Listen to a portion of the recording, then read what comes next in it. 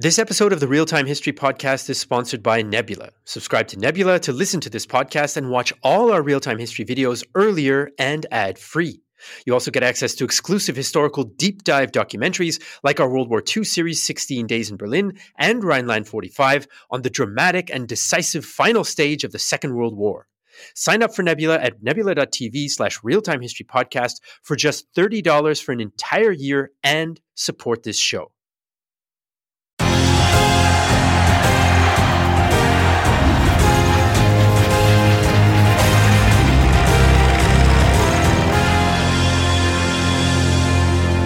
Hello everyone, this is Flo.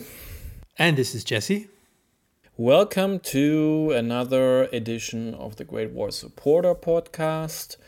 As you might be able to hear, with a slightly different recording setup, because still I'm at home in Berlin and Jesse is at home in Vienna. And we finally figured out how to do remote recording.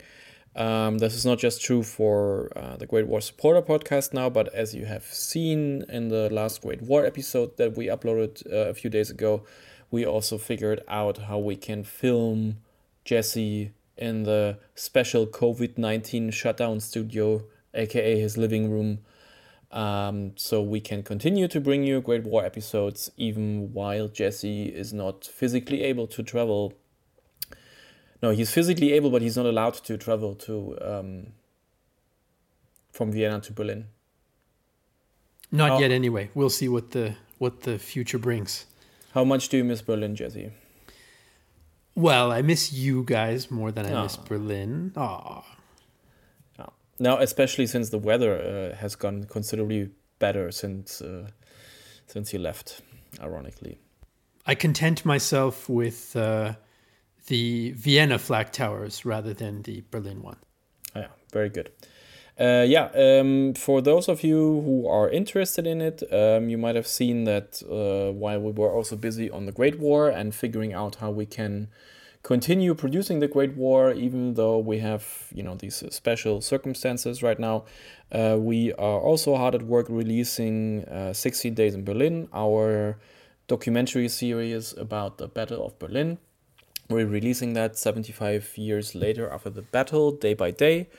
Thanks for everybody of our Patreon supporters who also backed the project on Indiegogo when we had the crowdfunding campaign. And yeah, just in case you haven't read the emails that we were sending out, the documentary is out now. And I hope you enjoyed that as well. But back to 1920. We released an episode about the Sanremo Conference. What is the Sanremo Conference, Jesse? Well, it's more exciting than it sounds. Let's put it that way. I always get a little... As often is the case in history. Yeah, I always get a little chill when I think, oh yeah, this conference happened. It's real important. We'll do an episode about that. But the word conference just oozes boredom.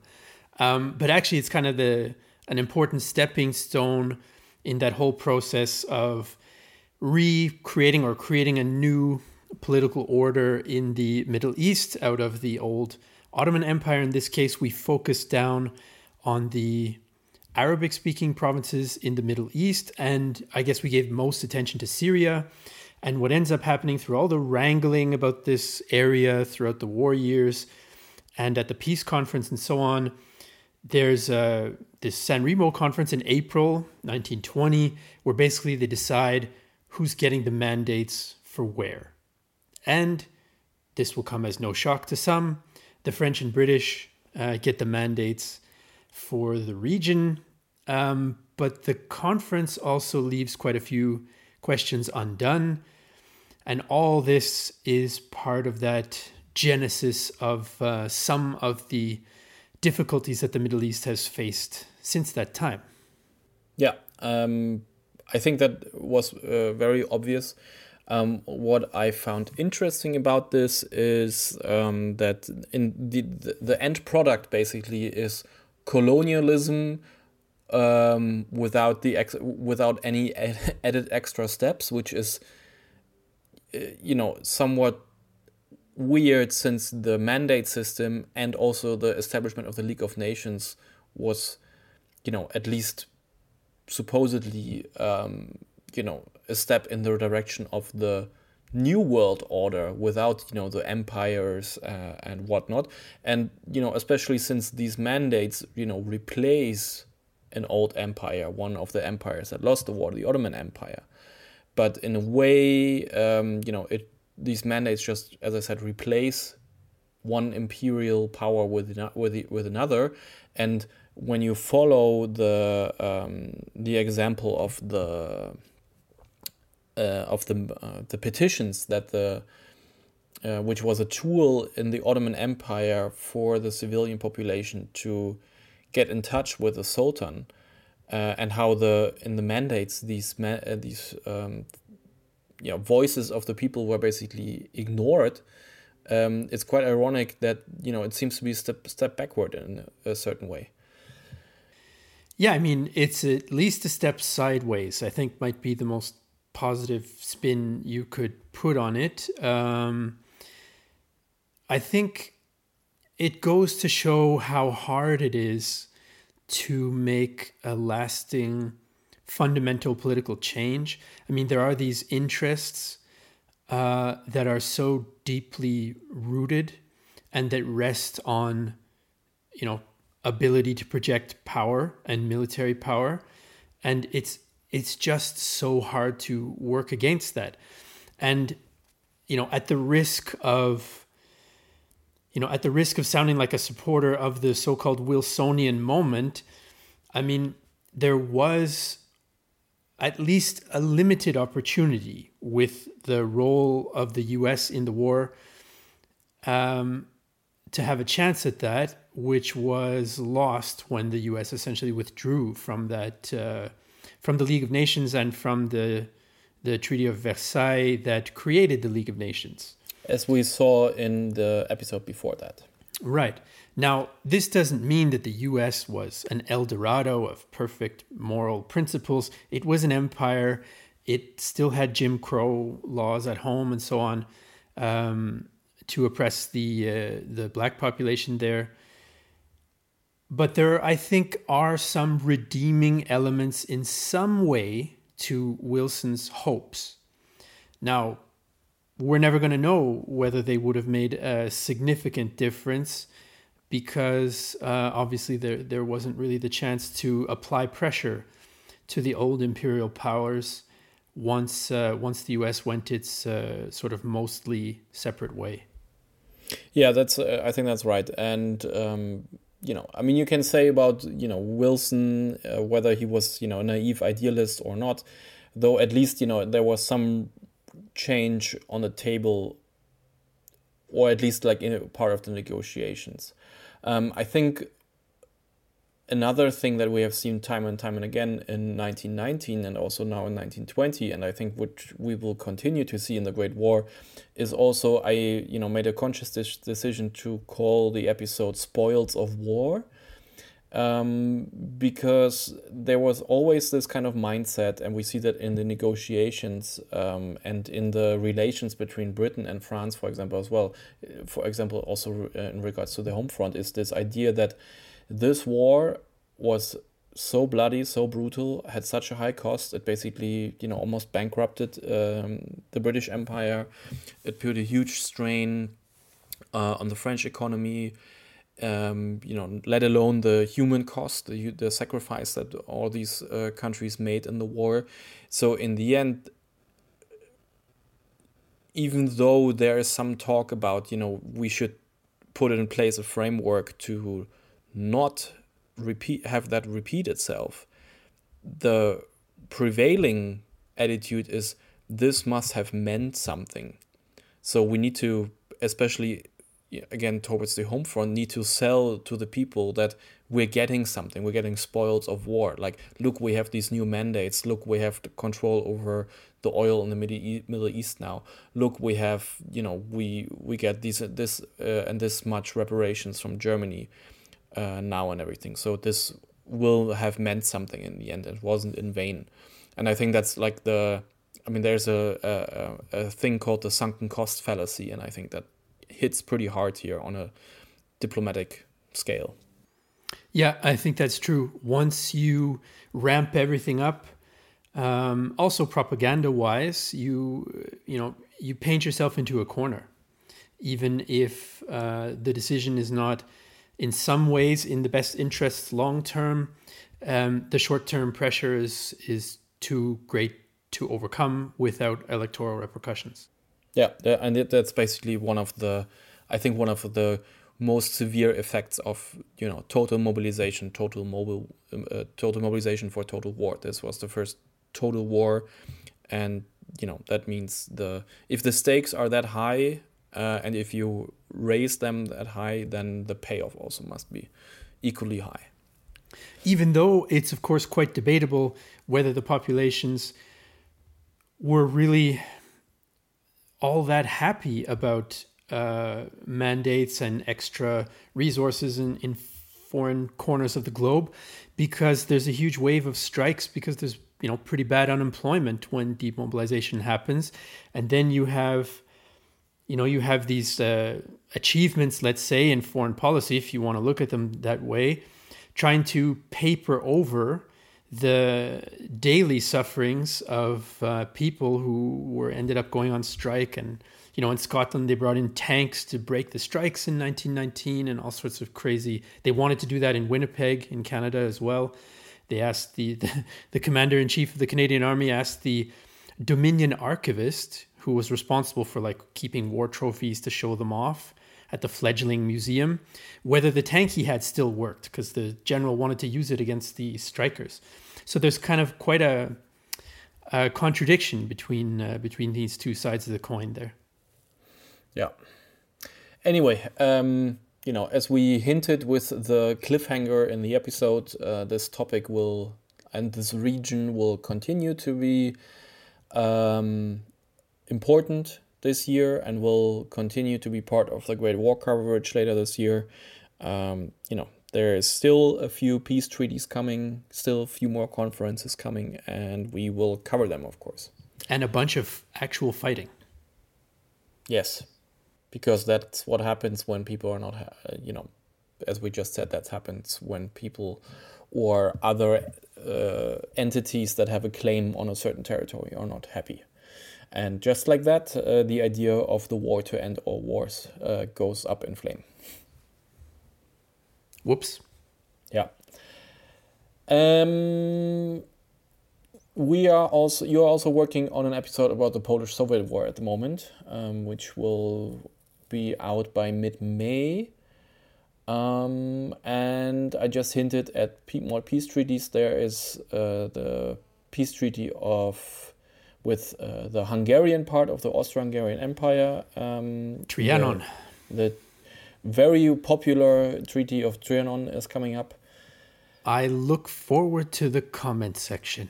Oh yeah, that will be great. And by request from a lot of fans, we are also working on something about the Spanish flu again.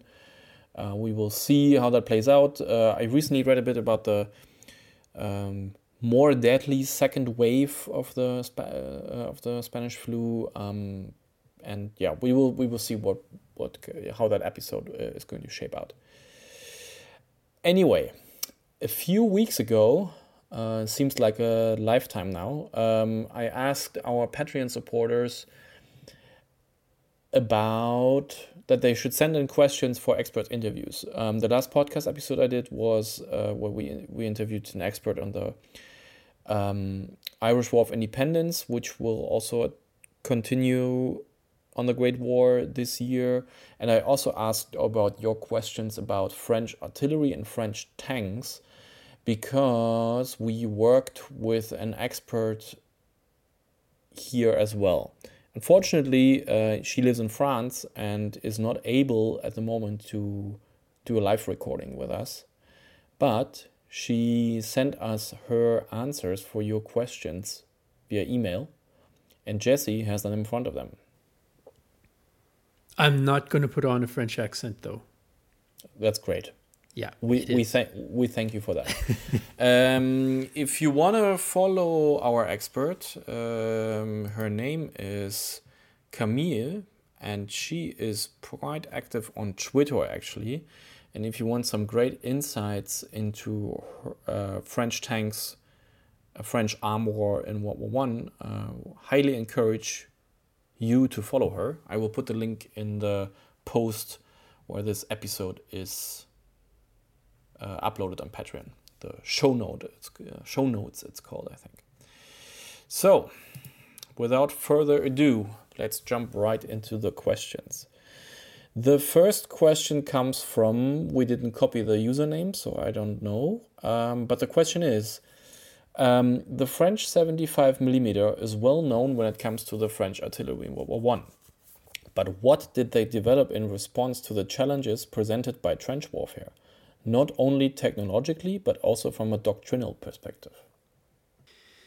Yes, the famous 75. I think Forgotten Weapons even has a t-shirt of the 75. It has a bit of a cult following. Camille's answer runs like this. Yes, the main gun of the French army during the First World War is the 75, and the French have just over 3,000 of them in 1914. They also had a bit of a heavier piece, the 105mm howitzer, but they don't have trench artillery, like mortars and that sort of thing. They had anticipated a different war, as many did, based on movement. Now, if that's your assumption, the French 75 is pretty much a perfect field gun. But that's not how things played out. So after 1915, with the changes of the war and the combat becoming obvious, the first attempt by the French army to make up for this problem is to take some of the artillery pieces, heavier ones, that they had in the forts, where they still had, a fair amount of ammunition, and also to assign some older pieces of artillery. And the example she gives is the mortier célérier. I'm not familiar with that piece, but it was an older piece, and they assigned it for use in trench warfare. So they're kind of grabbing the assets that they have that they hadn't planned to use that way to make up for the lack of heavy artillery. They then also began to develop a trench mortar known by its nickname, the crapouillot, to support the infantry in the trenches. But they really get rolling in 1916 and 1917, where they really start working on heavier calibers, which they call the artillerie à grande puissance, which sounds pretty cool when you translate it word for word. It's great power artillery. So they have a 105mm medium caliber to try to destroy bunkers, and they also adapt the 75 for more efficient anti-personnel use. They also introduce an administrative change, like a structural change. So you might say that this bleeds into the doctrine as well. The French create a general reserve of artillery, which includes all sorts of different kinds of artillery. You have super heavy, you have railway artillery, you have light field guns, and you even have trench artillery. And this reserve was created by General Buat, and it can be mobilized by the Supreme Headquarters to almost be like an emergency firepower reserve for the front. And they'll be sent to a specific point to really just rain down on the enemy in a critical sector with artillery fire of all shapes and sizes, so that whatever enemy activity in that sector is happening can be stopped quickly. And that, I think that, now this is me talking, not Camille at this stage, but I think that was a real innovation, this general reserve of artillery, and it served them well in 1918. Cool. I once read about the French 75, that it was so revolutionary in its design, and it hinted at how modern the French army could have been by 1913 or 1914 when the war broke out. Like there were several things that the French army experimented with before the war, including, by the way, khaki uniforms, and a few other like rifles and everything, which would have been quite radical quite radical departure and from the previous systems, but these all died as Ottaius, our weapons expert, once described about the Lebel. They all died in committee, and there was political resistance to them. So that I found quite interesting. I mean, I do think the French don't get enough credit in some ways for innovation. Like the British get the press for having the first kind of operational tank, but it's actually the French little Renault that becomes kind of the blueprint for tank development afterwards. But anyway. Yeah. Anyway, second question. This one comes from Clatton, who is also quite active in our Discord server. Remember that if you're a patron, you can join our Discord server. You should be able to log in, like connect your Discord account with your Patreon account, and then it should automatically add the server. And there's always cool people hanging out there, including me and Jesse. So Clatton asks, did the French, like the British, Were the French? Were the French, like the British, confronted to a logistical problem regarding ammunition during the war? Likewise, did the French also need to deal with a lack of heavy artillery and high explosive shells? Or was the French army better prepared in this regard? So Camille writes, basically, yes. Now, the French and British are not the only ones. The Russians also have a problem, and so do the Central Powers. Especially in 1915, there's a crisis in terms of a shortage of ammunition, especially for the 75. And there are two primary reasons for this, because the war ends up lasting longer and longer and longer, and the stocks get expended. And then, of course, on the other hand, because industry was not set up at the beginning of the war to produce the amount of shells needed that the army was firing off. On the other hand, because the French didn't have enormous amounts of medium or heavy artillery, they had enough of a stock to feed the guns that they did have. At the beginning of the war, in 1914, the industry was producing about 10,000 shells a day. And by December, they'd increased that to 32,000 per day.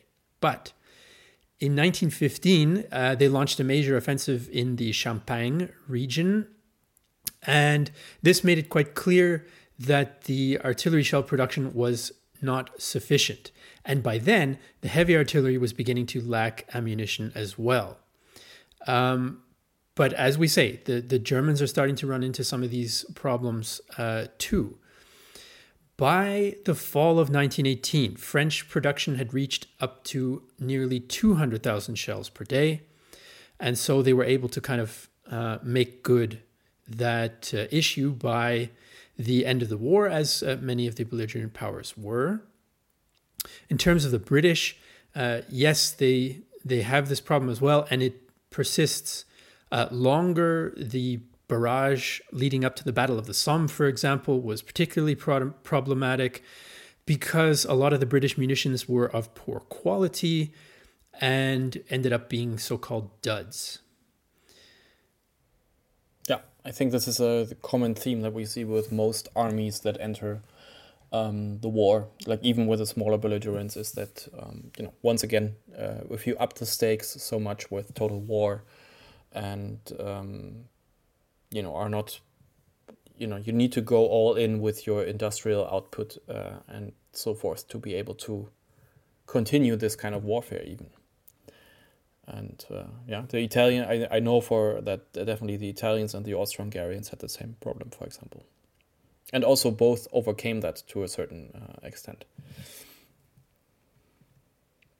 All right, question number 3 from Carlo Sanguinetti.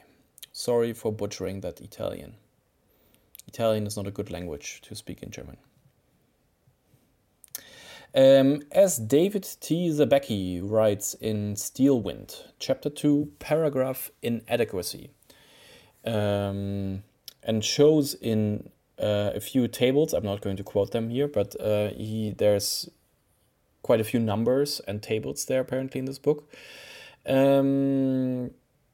In 1914, there was a serious problem of ammunition and, for the French, the poorest percentage of heavy guns in comparison with the British and the Germans. How could this happen? Also, another question for the French artillery arm. I know that Canada's General Arthur Currie and other senior British and Commonwealth officers did staff learner visits to see how the French gunners were doing things. And the Canadians at least seem to have borrowed many tactics from them. Just how advanced was the French artillery arm compared to the British by late 1917, say Passchendaele time frame, so late 1917? All right, so Camille writes that when the French developed the famous 75 before the Great War, remember, they were thinking of a much shorter war and a war that would be defined by movement and maneuver. So that's why they had this particular doctrine. Now, the 75 is quite, as Flo mentioned, quite an advanced piece of technology. It had an oleo-pneumatic system, it had a fast charge, it had accurate fire. And so this all plays into the French doctrine prioritizing movement and speed. The 75 is perfect for this because of how technologically advanced it is. It can fire extremely quickly and can be loaded extremely quickly as well. The heavy artillery, on the other hand, was more for use against forts, support points, strong points, that sort of thing. They don't have as much heavy artillery because they don't think they're going to need it, is essentially the baseline. That's Jesse's little summary of Camille's explanation. But now back to Camille's answer. But of course, as mentioned, in 1915, the French army has a problem with stocks of ammunition, also with not enough heavy artillery, and also with a lack of trench artillery, aka mortars primarily. By 1917, the French are able to make up the gap between the French and Germans. Now, during the war, because they got a lot of experience in the early months that the British didn't have, and the Americans certainly didn't have, they organized quite a few training camps for their allies to help them with artillery, and then later to help the Americans with tank use as well. The goal was to share their experiences during the first year of the war about mobility, about indirect fire, about infantry support, about how to prepare an artillery barrage, how to carry out an artillery barrage. By 1917, Camille says she feels the real difference between the French and British army is that concept of the general reserve of artillery that we talked about in the first answer. And it's used in 1917 in some of the French more limited offensive, like at Malmaison, that happened after the mutinies. And then in a much more extensive way to support the Allied offensives of 1918. And the difference between the British and French in terms of artillery by this later stage of the war is more in terms of doctrine than tactics. So thanks to this reserve, when the Allies eventually merged their Supreme Command in 1918, they can move that firepower around to gain local firepower superiority over the Germans. Malmaison is a very interesting battle. It's a bit of a connoisseur's battle, I would say, for WW1. I encourage you to check it out. I think we made an episode about it when it took place. Didn't get that many clicks because I don't think many people, particularly knew what it was. But it's one of these small yet important steps forward in the transition from trench warfare to eventually, mobile warfare again. And to the recovery of the French army. Yes, that's true. Anyway, the next and final question comes from Aryan Aurora. Were there any large tank-on-tank battles between the Renault FT and the German A7V? If so, what was the outcome? Which tank is considered superior over the other? All right, so what Camille does in this answer is she kind of makes a little tournament bracket, so to speak, comparing which design she feels is superior between pairs of different French tanks compared to the German tank, the A7V. So her answer starts like this. The first clash between tanks was at Villers-Bretonneux near Amiens in April of 1918. Sorry, Jesse, as you Australians pronounce it, Villers-Bretonneux. Right. Well, I'll let all our lovely patrons choose which of those pronunciations they'll go with. That's a whole science in itself. The Wipers Times and all sorts of other things. Plug Street and so on. Okay. Anyway. Yes, anyway. Back to Camille's answer. Now, this first tank-on-tank action, so to speak, is a German A7V facing a number of British tanks. A mail tank, April 1918, I'm going to guess it's a Mark IV. I would imagine so. But then also 2 female tanks and some Whippets, the smaller machine gun carrying light tanks. The A7V never faced a Renault tank, so the French light tank. In 1918 in Picardy, there were lots of French tanks engaged, but they never ended up going up against German tanks. However, here comes our comparisons. So let's first take the German A7V versus a French Schneider tank. Schneider sounds very German, but it's a French armaments company. Camille judges that the A7V has a superior design. The Schneider is faster, but it is lacking a frontal cannon. So it doesn't have that main weapon at the front, which would give it that advantage, gives the A7V the advantage in this case. If you compare the German A7V versus the French Saint-Chamond, she feels that the Saint-Chamond is a superior design because it has more power, it has a frontal cannon, it is more mobile, and it has a lower profile. It's not as tall, and that's an advantage. And finally, if you compare the A7V to the Renault FT, the famous smaller French tank design, she feels that the FT comes out the winner here. It's the superior vehicle. It's a much more advanced design. It's faster. Now, it's more lightly armored, but it's a lot more flexible. If an A7V is not able to get a hit on the Renault FT, which would be quite difficult because it's small and it's quick and agile. For World War I standards? For World War I standards, yeah. We're not talking about... we're talking World War I standards here.